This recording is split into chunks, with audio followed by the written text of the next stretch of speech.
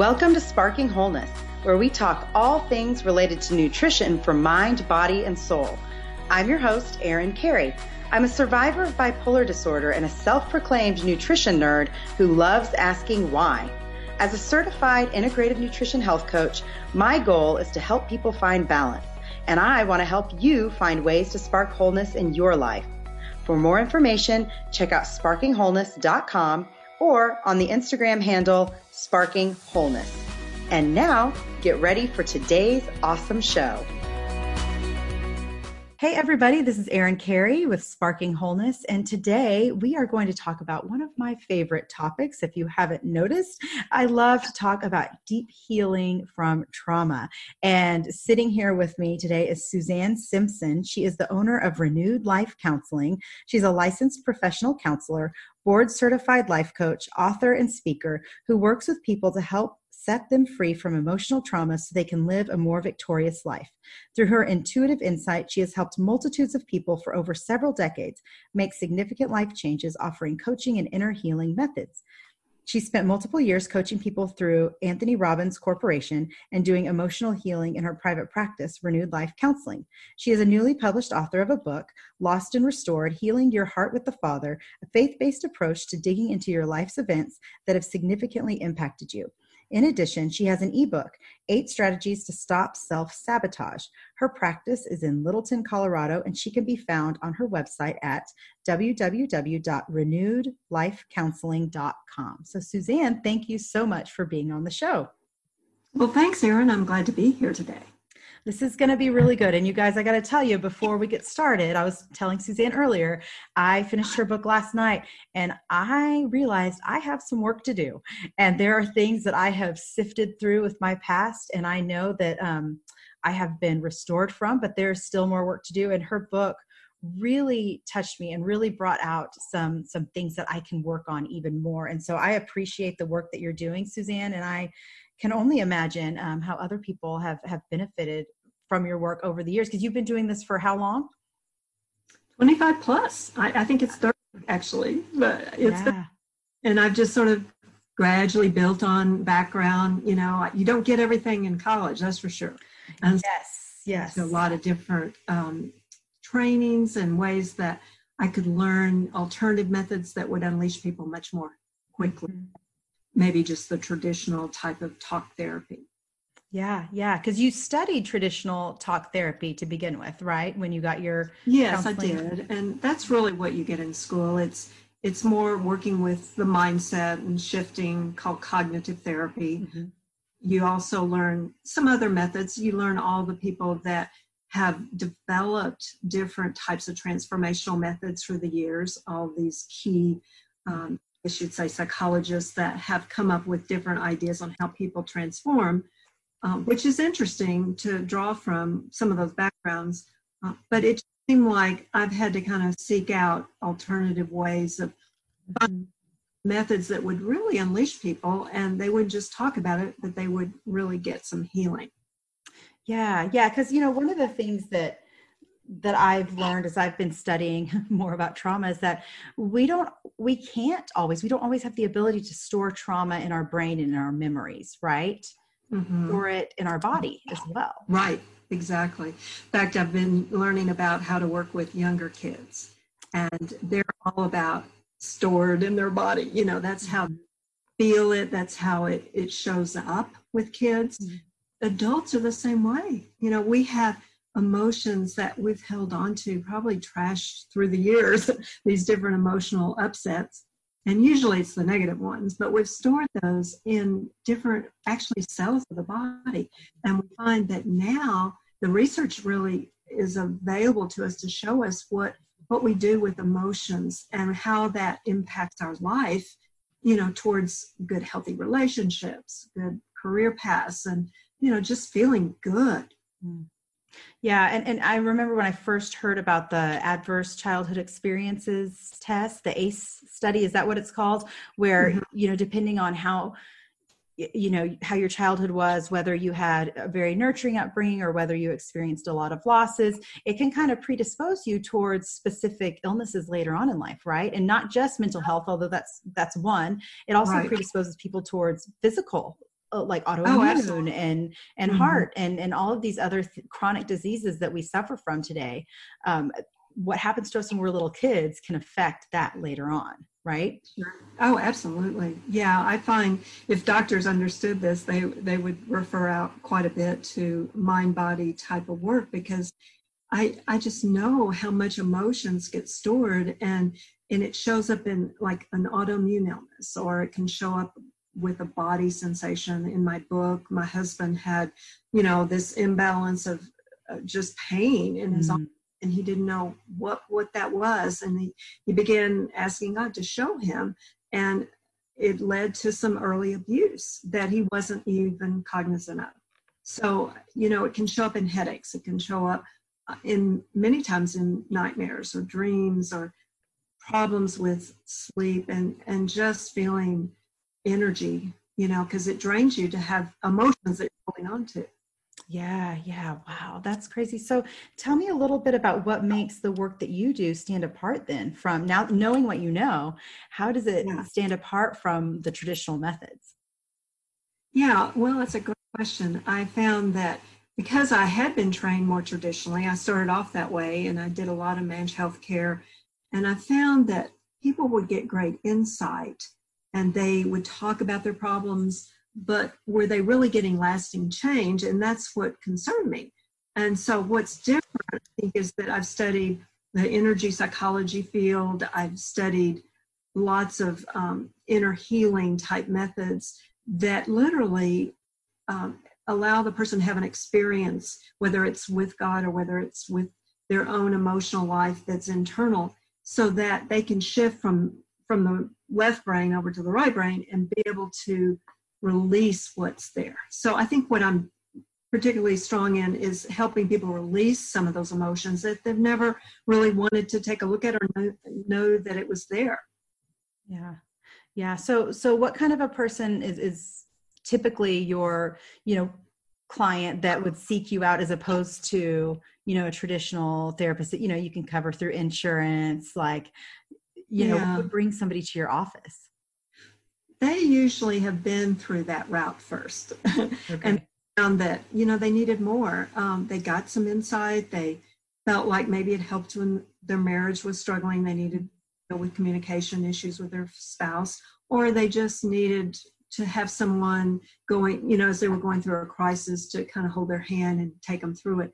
But I find that usually a good fit for me is someone that is spiritually oriented. I have a faith-based practice as well as people that don't come out of that background. But if they have that, it's great because we can bring Christ into that process. Yeah. And then when that happens, a lot can be cleared out emotionally, spiritually, physically. But some people don't have that background, and so I would say somebody that is ready to get lasting change and they're ready to move forward in ways that maybe they hadn't found in the past. Mm-hmm. Sometimes it's people that don't even know that they have a root to what they're dealing with. There's subconscious and there's conscious. So conscious is about 10% and the subconscious is about 90%. So if they don't even know what's underneath the iceberg, so to speak, then it's difficult for them to dig in deep enough with just traditional talk therapy. Yeah, yeah, I think that's so true. And, I want to stop you right here, Suzanne, and take a second to thank our sponsor for today. Our sponsor is the Wondery app. Now, you can start your 30-day free trial of Wondery Plus for ad-free listening, exclusive shows, binges, and early access in the new Wondery app. Download the app today. Now, the Wondery app is my favorite place to experience all of the amazing Wondery shows. So this is the team that brought you some of my favorite podcasts like Dr. Death, The Shrink Next Door, Business Wars, and more. And so today I really want to highlight this specific show, Blood Ties Season 2. This is the newest Wondery Plus Early Access exclusive show. Now I love a family drama story, a la Succession with a murder twist like Dirty John, and this one is just as fun. It features Josh Gad, Jillian Jacobs, and Dominic Monaghan. They all star in season 2 of this addictive drama series. Totally binge-worthy. And the premise is that Peter Richland is alive and only his son Michael knows the truth. The new installment uncovers disturbing revelations and takes us on a wild ride. So with their family's legacy on the line, they must come together to answer an important question: money or the truth? Stay tuned at the end of this episode for a sneak peek. We're going to get a sneak peek into the Wondery Plus early access show Blood Ties Season 2. And be sure to start your 30-day free trial of Wondery Plus for ad-free listening, exclusive shows, binges, and early access in the new Wondery app. Download the app today. Now, we'll switch back to what we were talking about before, Suzanne, and that is what happens with trauma and when it goes unchecked, because like you were saying, it's really kind of hard for a lot of us to get to the root of trauma. And I know I've experienced that in my own life, that I was having a lot of mental health concerns because I wasn't dealing with the trauma. And so in your opinion, what happens when we don't process our trauma and when we stuff our feelings? Well, I think the number one thing is they may end up in the doctor's office, or they may end up with a psychiatrist and they feel depressed, or they have a lot of chronic anxiety. They may have this autoimmune illness I mentioned earlier where they can't seem to resolve it, or they've gone to nutritionists. And, in that field, there's excellent things you can communicate to them about, how to eat right. But yet they're still struggling with feeling good. And I was kind of one of those. I had chronic issues with fatigue, and I couldn't figure out where it was coming from. It felt like some of it was just my body, thyroid, endocrine system, but some of it was really because I didn't know how to process my emotions from my history. And being a sensitive caregiver type of person, it was hard because I just didn't know how to remove myself from all those people that I was trying to help. And I got too immersed in it. So those are things that I see that make these signs, where they've just been depressed and they can't seem to overcome it, even if they're taking medicine. Yeah, no, and that's really good. I know there's a psychiatrist I follow. He has mentioned that medicine can help for some people, but for some people it's not treating what's actually going on, and that could be unresolved trauma. And so another question I have for you would be, some people, like for example, in my family, 3 of us witnessed the same thing, and 2 of us were diagnosed with PTSD. 1 of us wasn't. And so how is it that trauma can affect people so differently? Are some people just more sensitive to it than others? Is it, part of that whole highly sensitive person thing? What is that? Well, I agree with you about the highly sensitive person. I tend to be that. And I find a lot of my clients are, and they seem to take information in a much more heightened way. I always give an example. If they go to the equator, they don't have their sunscreen, and they have fair skin. And so they take everything, all those rays they take in, and they make sometimes very poor assumptions about what's happening in their environment. So the same sibling could see their environment very different based on their birth order, based on how they process emotions, how the parent treated that particular sibling. Because I find parents treat their children differently. That's one of the biggest problems. I've had several clients recently where the guys came in saying, I was just like the black sheep. I was the one they ignored. They totally left me alone, and they gave everything to my sister, So I see that sometimes in families where they had partial feelings toward one of the kids versus another. It could be a range of things. It could just be their chemistry is wired a certain way too, where they tend to be more depressed or, melancholy. Yeah.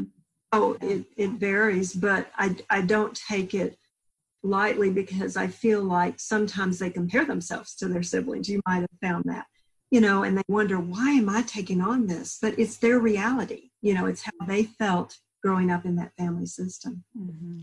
Yeah. No, that's really good. So let's talk about your book for a little bit. I think that would be really good. You've got some, like I said, there are some things in there that really hit me hard. One of the things you said, and I think it's the chapter about making friends with your feelings, is that negative feelings and turmoil are barometers of the pain that we carry. Yeah. Well, we know that when we have a strong reaction to something, like, for instance, right now, people are having real strong reactions, whether it's about the racial inequality going on, or whether it's about the pandemic, which I've had strong reactions to. Yeah. Those emotions don't just come from nowhere. If it's because, I felt something similar growing up, like maybe in my family system, I was ignored. I didn't have enough respect or didn't have a voice. And I know in my book, I shared about being at the dinner table and just pounding on the table, wanting to be heard, wanting to be seen. And out of that, I suppressed a lot of my emotions. I didn't feel like I could express myself until I started writing. And writing really helped me. Somebody said, maybe just write a book for you. And I thought, wow, what a great revelation. It doesn't have to be for everybody in the world or whatever. It can be for me to process my own history, my own story. So some of that came out in the book. And I felt like I was pretty vulnerable because I wanted people to understand my path. Not that it was this horrendous path, but it was just that if people can understand how you flesh out your emotional life on a more regular basis, then I think they stand the chance of not suppressing so much of that and keeping it, at bay, that they never have to feel those emotions. Yeah. And go ahead. Well, that particular chapter that you mentioned about making friends with feelings was something that I felt very strongly about because I spend so much time just helping people learn, emotions are God-given. They're just there to indicate what we need and what we need help with. And so I found that if I could help them just identify, even have a vocabulary for feelings and realize that it's just energy trying to move through. It's a deep, dark trauma secret. It's really energy that's been trapped and hasn't been able to be processed. Yeah, no, that makes a lot of sense. And I think that is also a good way to frame it, to give grace to people who are, being belligerent on social media, and people who just, spout out and shout out these things. And, I think that's something I'm constantly trying to do, is evaluate my reactions to what other people say, because I'm going to react out of whatever fears I have or whatever pain that I carry. And I know other people are just saying things out of their own emotions too. And one of the things that I'm constantly trying to remind myself of is when I have those negative emotions or feelings, like, okay, what are these things that I'm feeling telling me? Like, what's at the root of it? And I know you go into that a little bit about how to get that out. Like, I'm angry because, and just journaling, right? Is that one of the ways that you recommend that?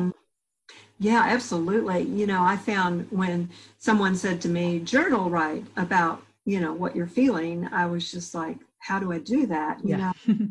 I found that there's a psychologist, Nathaniel Brandon, who came up with this method of just writing a sentence stem, and you complete it about 8 times. Like, I'm feeling frustrated because, or I'm feeling angry because, and then you'll pull out of yourself what you're really feeling, and you'll see a theme. It's not always about the circumstances. It's many times a deeper root. I know for myself, right now I'm kind of feeling a little irritated when I go into stores. And it feels bigger than just the restrictions that are being placed on us. Right. It's a lot about control. I don't like to be controlled. I don't think anybody does. But it also probably has a much deeper root. And I'm trying to explore that, sentence stem, and I wrote a blog on it because I think writing is always great to help you pull out of yourself what's there. Yeah. No, that's so true. I have felt the same thing. I don't like people telling me what to do. Yeah. So what was it that motivated you to write your recent book that you published? Lost and Restored. It was interesting. Yeah, Lost and Restored. It's Healing Your Heart with the Father is the subtitle. I think what I was motivated the most about was people, especially in the church, but also people that don't even want to go to church. They don't feel like they're getting practical ways to process their emotions from hearing, a good sermon, or hearing, maybe even going to counseling and not knowing how to really process through those emotions. So I wanted an avenue to help people understand that it's possible to get healing as you release those emotions and you begin to identify some of the history that you've endured that maybe is impacting you today. Yeah. And so it would diminish a lot of this, what we see today, a lot of the anger that we see in people, a lot of the unresolved grief. There's anger towards God. And when people hold in all that, eventually, like we said, it just raises its ugly head in other ways. It can lead to conflict in the marriage. I especially experienced that in my own marriage, and I've kind of got into that in the book because I felt like I had to understand how to stay in my marriage, but also how to deal with the feelings that were surfacing. I married late, and I didn't realize, even though I had all this background in counseling couples, but I just didn't realize how it triggered me so much emotionally. And so I think, part of the writing the book was just to write out my own journey and my story, how I overcame a lot of those emotions that I didn't know how to deal with in the marriage. I could have easily gotten out of the marriage, but I chose to stay in because I believed it was really an inside job and it wasn't all about the spouse. Yeah. Yeah, that's true. That's true for all of us, right? And all of our marriages and any relationship too. We are kind of stuck with ourselves. We can outrun other people, but the pain that we are carrying and those emotions and things, you can only outrun it for so long, which goes into that whole storage of the negative emotions. So. Along with that, what is the main message you would like to get across to your readers and to anybody who is interested in your book? Yeah, I think, the biggest thing I see with people, and I've seen this just through the years, and I tried to get it across in the book, is that really trickles down to how we feel about ourselves and how loving and compassionate we can be with ourselves, so that we don't have all the shame and unworthiness. And find unworthiness is just driving so much of our behavior, our performance orientation, that we have to be successful. I know with people not being able to work as much during this pandemic, it's like, oh my gosh, I can't achieve. I can't do the things I used to do. And so a lot of that just really gets into that self-worth and that feeling of I'm not valued. So I think the biggest message is learning to know that we are valued. We're created in God's image. He does not create anybody that doesn't have some gifts and abilities and value. And I think for my own life, that's another part of my process that I've gone through is knowing that I am more sensitive, but it has its gifts. Because I'm more sensitive, I'm more hard on myself. And so I think learning to be more self-compassionate is what I tried to convey.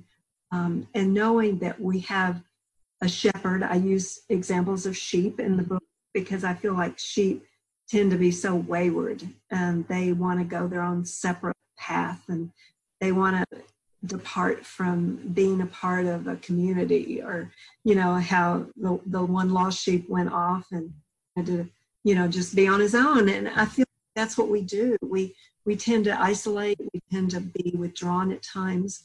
And we know that community is important nowadays, especially more so now. And so those are things I wanted to convey in the book. But there's lots of examples, lots of testimonies of people that have shown up in my practice, and God has shown up and done this inner healing work. So I just wanted to inspire. Yeah. So tell me a little bit about this, the other healing modalities that you use and that you work through. Yeah, that's always a good thing to look at, because there are different ways that people can heal trauma. One of the most common ones in the therapy world is EMDR. Mm-hmm. And that's a process that was developed by Amy Shapiro. And she found it by accident. She was actually trying to deal with an old trauma memory. And she found that with eye movement, she could begin to dissipate that trauma in her mind, her mindset. And it just began to change and go to more of a neutral place. So you can use that method in a powerful way. I've also brought that into a method that I use, or it's been trained to me to use it in a method that's more of a mind, body, Christ-centered way of inner healing. And that one is called Splachna therapy. It has unusual name, means the inner gut of a person. But I've used that for a number of years, probably 5 or 6, and seen some pretty powerful releasing of people that have held on to things that they didn't even know were there, because we can get to the subconscious through some of that method. There's EFT, emotional freedom technique, which is pretty popular. You can go on the internet and you can find different ways that people use a tapping method. And what they're doing is they're tapping on acupressure points. And each of those points really tie in with a meridian. And those meridians will basically hold emotional negativity. And so once you tap enough on those and you give a message to yourself of loving yourself in the midst of this problem, it will release lots of emotional energy. So that can be even a simple one that people can learn to do on their own, which I love to train people on. This is something you could take home and do for yourself. Those are the 3 that come to mind. There's also cognitive therapy I mentioned earlier, with changing your mindset. I mean, every day we have to deal with that. We can perceive things a certain way today, or we can perceive it in a more positive way. So just shifting how you perceive, being in gratitude over what you have rather than what's missing, all of that can shift your. They're finding now the brain chemistry is pretty valuable in terms of getting people out of fight or flight. Yeah. And so when people have had trauma, it's interesting because they can't necessarily get out of fight or flight that easily. They need more of a creative, experiential way to process the emotional issues that they've held on to in order to get the left brain, the logic part of the brain, to get the message. So they just stay in fight or flight. And what's hard, especially as young children, they feel all these emotions in their bodies. So they have to actually express those emotions through movement, or through maybe dance, or through a game, whereas adults can do the same, but it may show up a little differently as an adult in their therapy process. Yeah.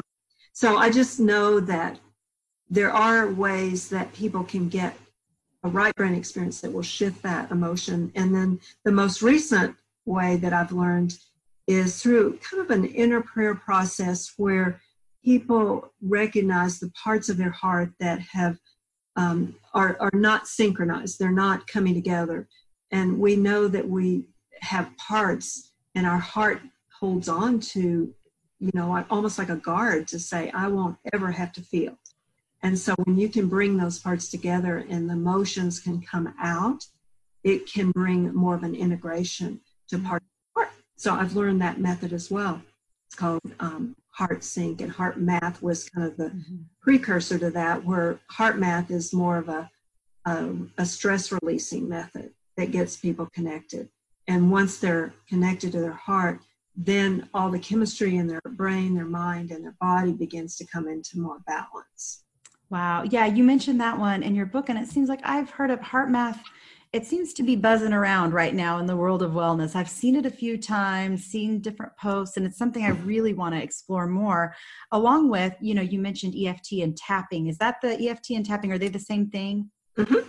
Okay. Yeah, they are. Yeah. What's interesting about this is, and I want people to understand this, is that that was first recommended to me by a medical doctor. So, so this is not just something that is like, oh, we're going to do these woo-woo healing things, like that's a legit technique that my doctor said, you might need to, I was having a certain issue. And she said, you might be holding on to some resentment. Maybe you need to do this tapping thing. And I was like, what are you talking about? Yeah, and so I looked it up, and it's been really good. I'm grateful to be surrounded and have different medical practitioners in my area where I can kind of open my mind to these different techniques that seem woo-woo, but really it's not at all. Our bodies, if we can store that much trauma and store all of these negative emotions, like surely we can find a way to break through from them and break free from them as well, right?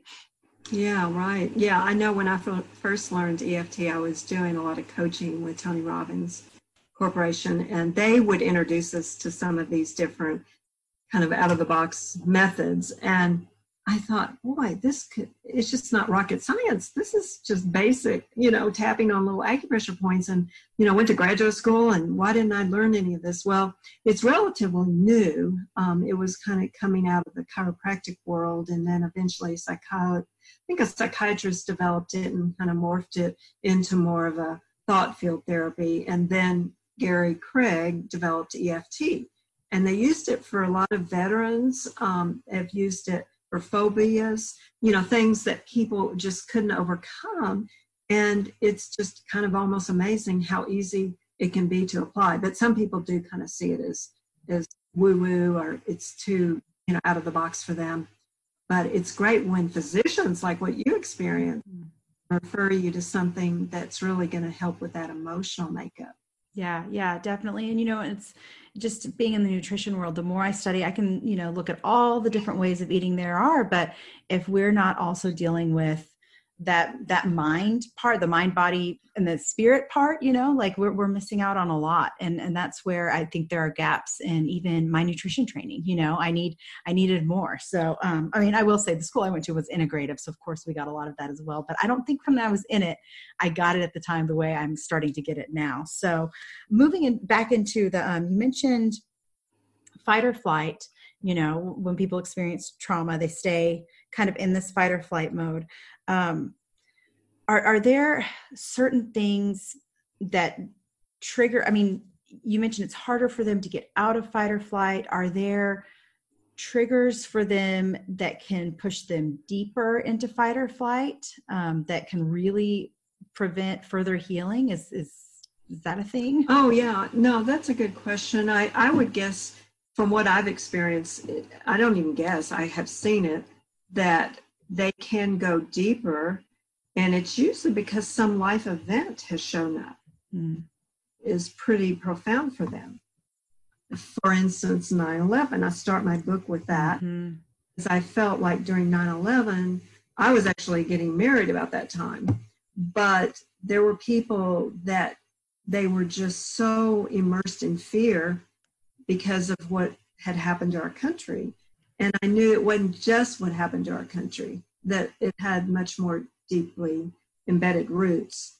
What we're experiencing now, I think with these riots, I don't know, it almost seems like it could be that they're in fight or flight because of something generational. I've wondered that. Yeah. Yeah, there's a lot of gender inequality that has been in our country, as we know, from way back with Abraham Lincoln.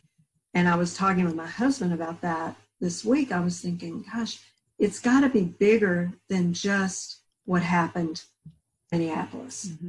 And yet, I'm not to predict any of that. I just know from a psychological perspective that the brain does have a wiring going on, and it just sort of goes back to those old events, or it goes back to even generational patterns, right, that have been, it talks about in the Bible, the sins of generations.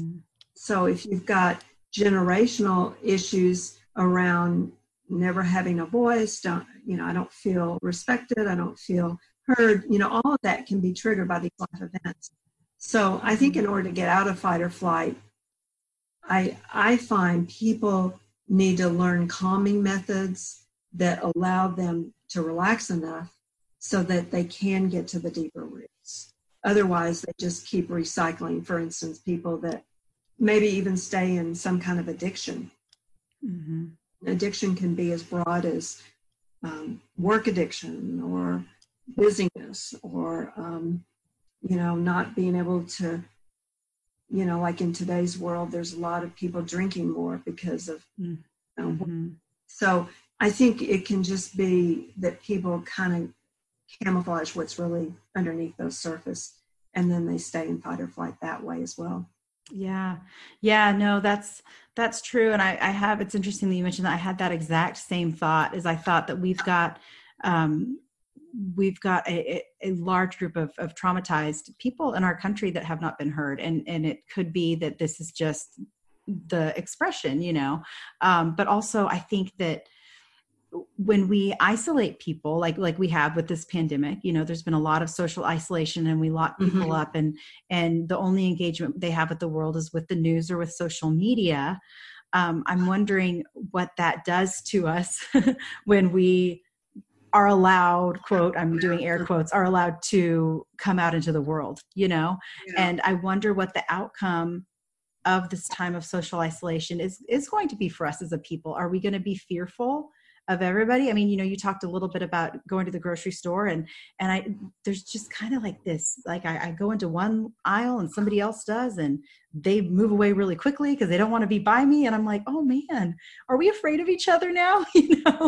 And so, I mean, I'm wondering how does that affect us as a people who, like you said, we need community, we need other people, we need to feel like we're safe, or we have, a safe environment around us. What does this pandemic doing for people, you think, mentally and emotionally? Yeah, well, I've heard some mental health practitioners talk about it, and I think it does bring up a whole area of, can I really reach out and be warm and connected again to others? Mm-hmm. I've seen both sides. I've seen some cashiers being very warm and open, even behind their masks. Mm-hmm. Seen others, like say I'm in a line at a natural food store and I'm putting my things that I'm purchasing on the little runner thing to get purchased, and the person in front of me was just quick to tell me I couldn't do it that quick. Right. I needed to be 6 foot away, and I'm like, mm-hmm. I wasn't even thinking, and then the mask, is another thing. Wearing this mask, it's like it's covering up your mouth and, expression in a way of who you are. Yeah. All you see are your eyes, which is great, but, it's just bringing up a whole set of what I consider mental health restrictions that people are going to be continuing to feel after we get through some of this. Yeah, I agree. And it's, everybody wants to talk about the new normal, but no matter when this podcast airs, it doesn't matter. We're still going to be trying to wrestle with what's the outcome here and how do we move forward and what's it going to be like? And I think, we're all asking that question. So as far as healing modality, you mentioned going back to because I think that's so fascinating, the EMDR and the Splunkna, the EFT, and then the HeartMath that you mentioned. Those were the main areas. In order to learn to self-soothe or self-regulate, what are some tips and strategies you give for people who are finding themselves in that moment of, okay, I've been triggered, I'm feeling a little panicky, maybe it's somebody who's having a panic attack. Like, how can we stay grounded in those moments that just come out of nowhere and we don't feel right? Yeah. Well, the most obvious thing that people can do is notice their breathing, because when you're really being triggered, the breathing just gets really stifled in there and you're not, coming from deep down in your abdomen. So that's one thing. But then I think the other thing is, it's interesting how so many people can't really get quiet in their brain. They can't meditate, or they can't even just spend time alone. And so I find that I've studied a lot about the assessment tool, the Enneagram, which is the way that people emotionally get their developmental patterns. And it's fascinating to me because we all kind of have different patterns that were formed early on. So one of the things that I learn every time I'm studying that is that to be able to be alone and just get quiet in your brain and to go to no content, or to do even maybe like the heart math exercise, which is focusing on the area of the heart, because we've now found that the heart has intelligence and it will actually bypass a lot of the brain circuitry if we just feel into the heart energy. That can do a lot to release tension, to release emotions that are pent up. In some of the other methods I mentioned, the EFT can do that. But I think I'm trying to have a concentrated effort to spend some time just getting quiet and allowing it allows the true self to emerge more, and not just be in this falseness of who you think you should be. Like, I'm a people pleaser, or I need to always rescue people, or I need to, have, I don't know, whatever our patterns are. Maybe some people are avoiding conflict at all costs. But what happens is, if we don't connect to our inner self ever, then that part of us just gets shut off. And then it creates all this frenzy on the outside. Yeah, I think that's interesting that you mentioned Enneagram as a tool to do that. Just out of curiosity, what is your Enneagram type, your number? Well, it's an interesting question. I went through a week-long training to try to figure out who I was, and to get the training for Enneagram. And we had trainers that knew us and kind of observed us and could see, this is who I think you might be versus who you think you are. So I thought I was a 9 because I tend to hold on to my emotions and then they come out in a big way. And I don't like conflict a lot. But I have a lot more energy than a 9. 9s are kind of self-narcotizers. Yeah. I landed on the 6 pattern thinking, maybe that's it, because I tend to like a lot of security, and I'm a head person some ways, but I'm a very emotional person. So I was trying to figure it out. More recent, I took the assessment, which is through the Enneagram Institute. And the 6 was really far down, and it showed me, I think, more who I am as a 2. Okay. They like to, they really like to please others. And they don't like, some of the rejection that goes on. And we talked about how with social media, I was on a call this morning where the guy was saying, if you're going to do anything on social media, just get used to the fact that there's going to be some rejection. There's going to be people that aren't always going to like you. So I think that's where I camp out, is number 2. But it is such a comprehensive assessment, because you can, have these next door patterns. They're called wings, and then patterns under stress that you go to. So what about you? Well, I had the same identity crisis as you had, I think. I took like 3 different tests and I got a 3 every time. And I'm like, there's no way. I'm not a 3. That is not me. And I landed on 7. I was like, oh, for sure, that's me. I'm really fun. I like to have fun. I'm good at having fun. Well, come to find out, my husband started digging into Enneagram, and he's like, you are so a 3. So the assessment was actually correct. Because I'm very, my worth is in my achievement. And that is something that has been within me since I was a little kid. And I need to get all the accolades to feel like I'm worth something in the world, which those are the lies that I kind of have to break through and work on. But it's interesting that you mentioned, thinking about mindfulness and having a hard time being still. I'm wondering if those of us like a 3 or like, maybe like a 7, I'm trying to think of some of the other Enneagram types that are like the goers and the doers. I wonder if it's harder for us to sit still with our feelings and be mindful and listen instead of doing and saying, right?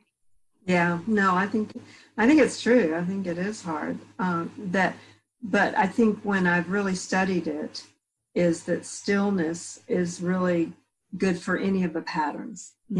Learn how to get quiet and to calm your spirit down, so that then the real true self can emerge more. I mean, your pattern is just how you learned to relate maybe to your parents and how you validated yourself. Like if a number 2 felt like they couldn't get something, they couldn't please enough, they couldn't do enough for their parent, the parent was just not responsive to that, then they walk away always feeling that, somehow I'm going to not offer enough. I'm not going to give enough. I'm not going to please enough. So I can see how it has developed. To undo that is possible. And that's the good news, is that we can transform and we can move up to more of a healthy version of it. Yeah, for sure. And I love the Enneagram for that reason too. It's like you grieve those parts that you don't like, but you also learn to move into the parts that are beneficial. So just because somehow time is flying and we are going to run out of time. I want to know, what specific work are you doing right now with people? Because I know that you are in Colorado, but you're also seeing people online, like a lot of people right now. So maybe explain a little bit about what is available to people who are listening and going, ooh, I want to work on some of this. What are you doing right now with clients? Yeah, well, I can do individual work, which it can be effective through Zoom or some other method, but I tend to like to see a person and that be done. It's different, and most therapy is different when you do online versus in person. Yes. But the heart kind of inner healing type methods that I've learned can be very effective to do that way. EFT, I can explain that and go through those points with people, and I can see them tapping on those points. That can be done online. I do some online challenges and then some webinars.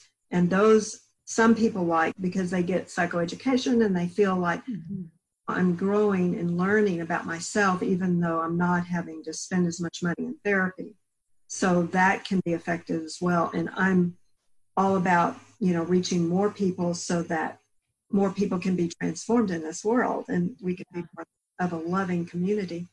And then individually, I can do some of the methods I mentioned, the EMDR, the Splunk therapy, I'm trying to think, some of the guided processes I do as well, on the individual levels. Mm-hmm. It's really, I'm offering enough variety so those people can fit somewhere into my offer. Yeah. And then I have, I just published, it's really just a little ebook that somebody can download off my site. And that is just on strategies to help them go through trying times. Put that together over the last month because I felt like people needed, they just needed something to learn how emotionally they could navigate through this. Yeah. Wow. That's very timely for sure. So one last question for you. That's, my typical in the show question would be, if you could give one piece of advice to spark someone towards wholeness, what would it be? Yeah, well, that's a good one. Best thing they can do for themselves is learn to love themselves. How many of us are our worst critics? And how many times do we judge ourselves throughout the day and speak harsh words? And then we're around our kids and we're loving toward them. Why would we be so loving to our kids and not loving with our inner, kids? And so I think just getting past that shame base and feeling I am valued, I'm gifted. God does not create anybody without value. And so I think when that happens, then more and more can, be opened up in a person's life. And I think that's why some of these methods work really well, because they're dealing with that part of yourself that has been hurt and it's been very fragile and hasn't known how to be supported. So those I would tell everybody. Yeah. I really love that. That's awesome. So where can people get your book on? Is it Amazon, your website, any? Yeah, I would suggest you go to my website. You can download the first chapter. Awesome. Under shop, there is a place that you can get the book, order from me, and that way you get a signed copy from the author, and that would be one way. It's not official on Amazon. It is an ebook there, but July 8th it will be officially on Amazon. Okay. So those, and then it's on a lot of your favorite online stores like Barnes & Noble, or here we have Tattered Cover. So just look for it. But I'd be glad to send you a copy, and that way you can get started. In fact, that's a good way to get started, because then each chapter has a lot of soul-searching questions Yeah. in this process for you. And if you've never taken time to really explore yourself emotionally, this is a good book for that. Yes. And it's a good faith-based book that people have a lot of blocks in who they experience God to be in their life. And so I've tried to make it very friendly to people that are struggling in that area. They don't believe God's loving. They don't believe that there's healing potential there. Yeah, no, I totally agree. I really want to make another plug for the book because the questions at the end are very, like you said, soul searching. And there were things that popped up for me as I was reading it that I know I needed to be reminded of, and I needed to hear, and I needed to do some further exploration on. And so I'm really glad that you put it together.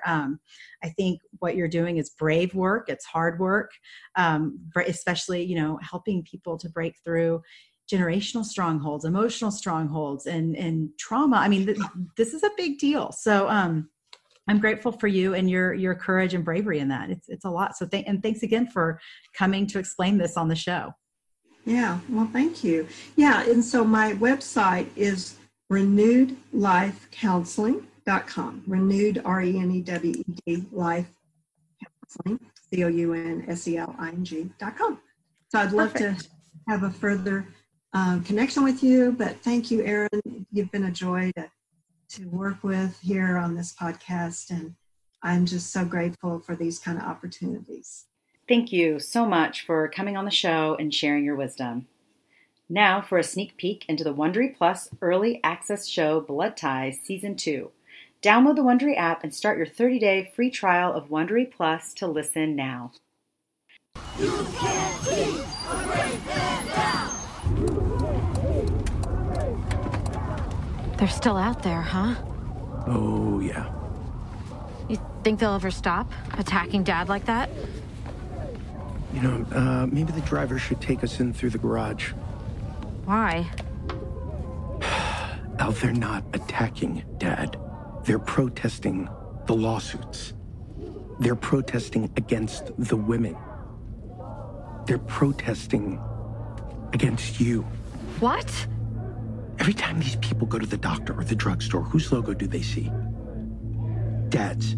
Who built the synthetic valve that's keeping their parents alive? Dad, you threaten his company, they feel like you're threatening their health.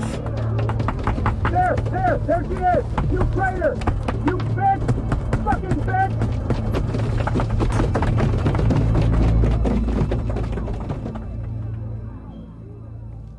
Thanks for listening to the sneak peek of the Wondery Plus Early Access Show Blood Ties Season 2. Don't forget to start your 30-day free trial of Wondery Plus for ad-free listening, exclusive shows, binges, and early access in the new Wondery app. Download the app today.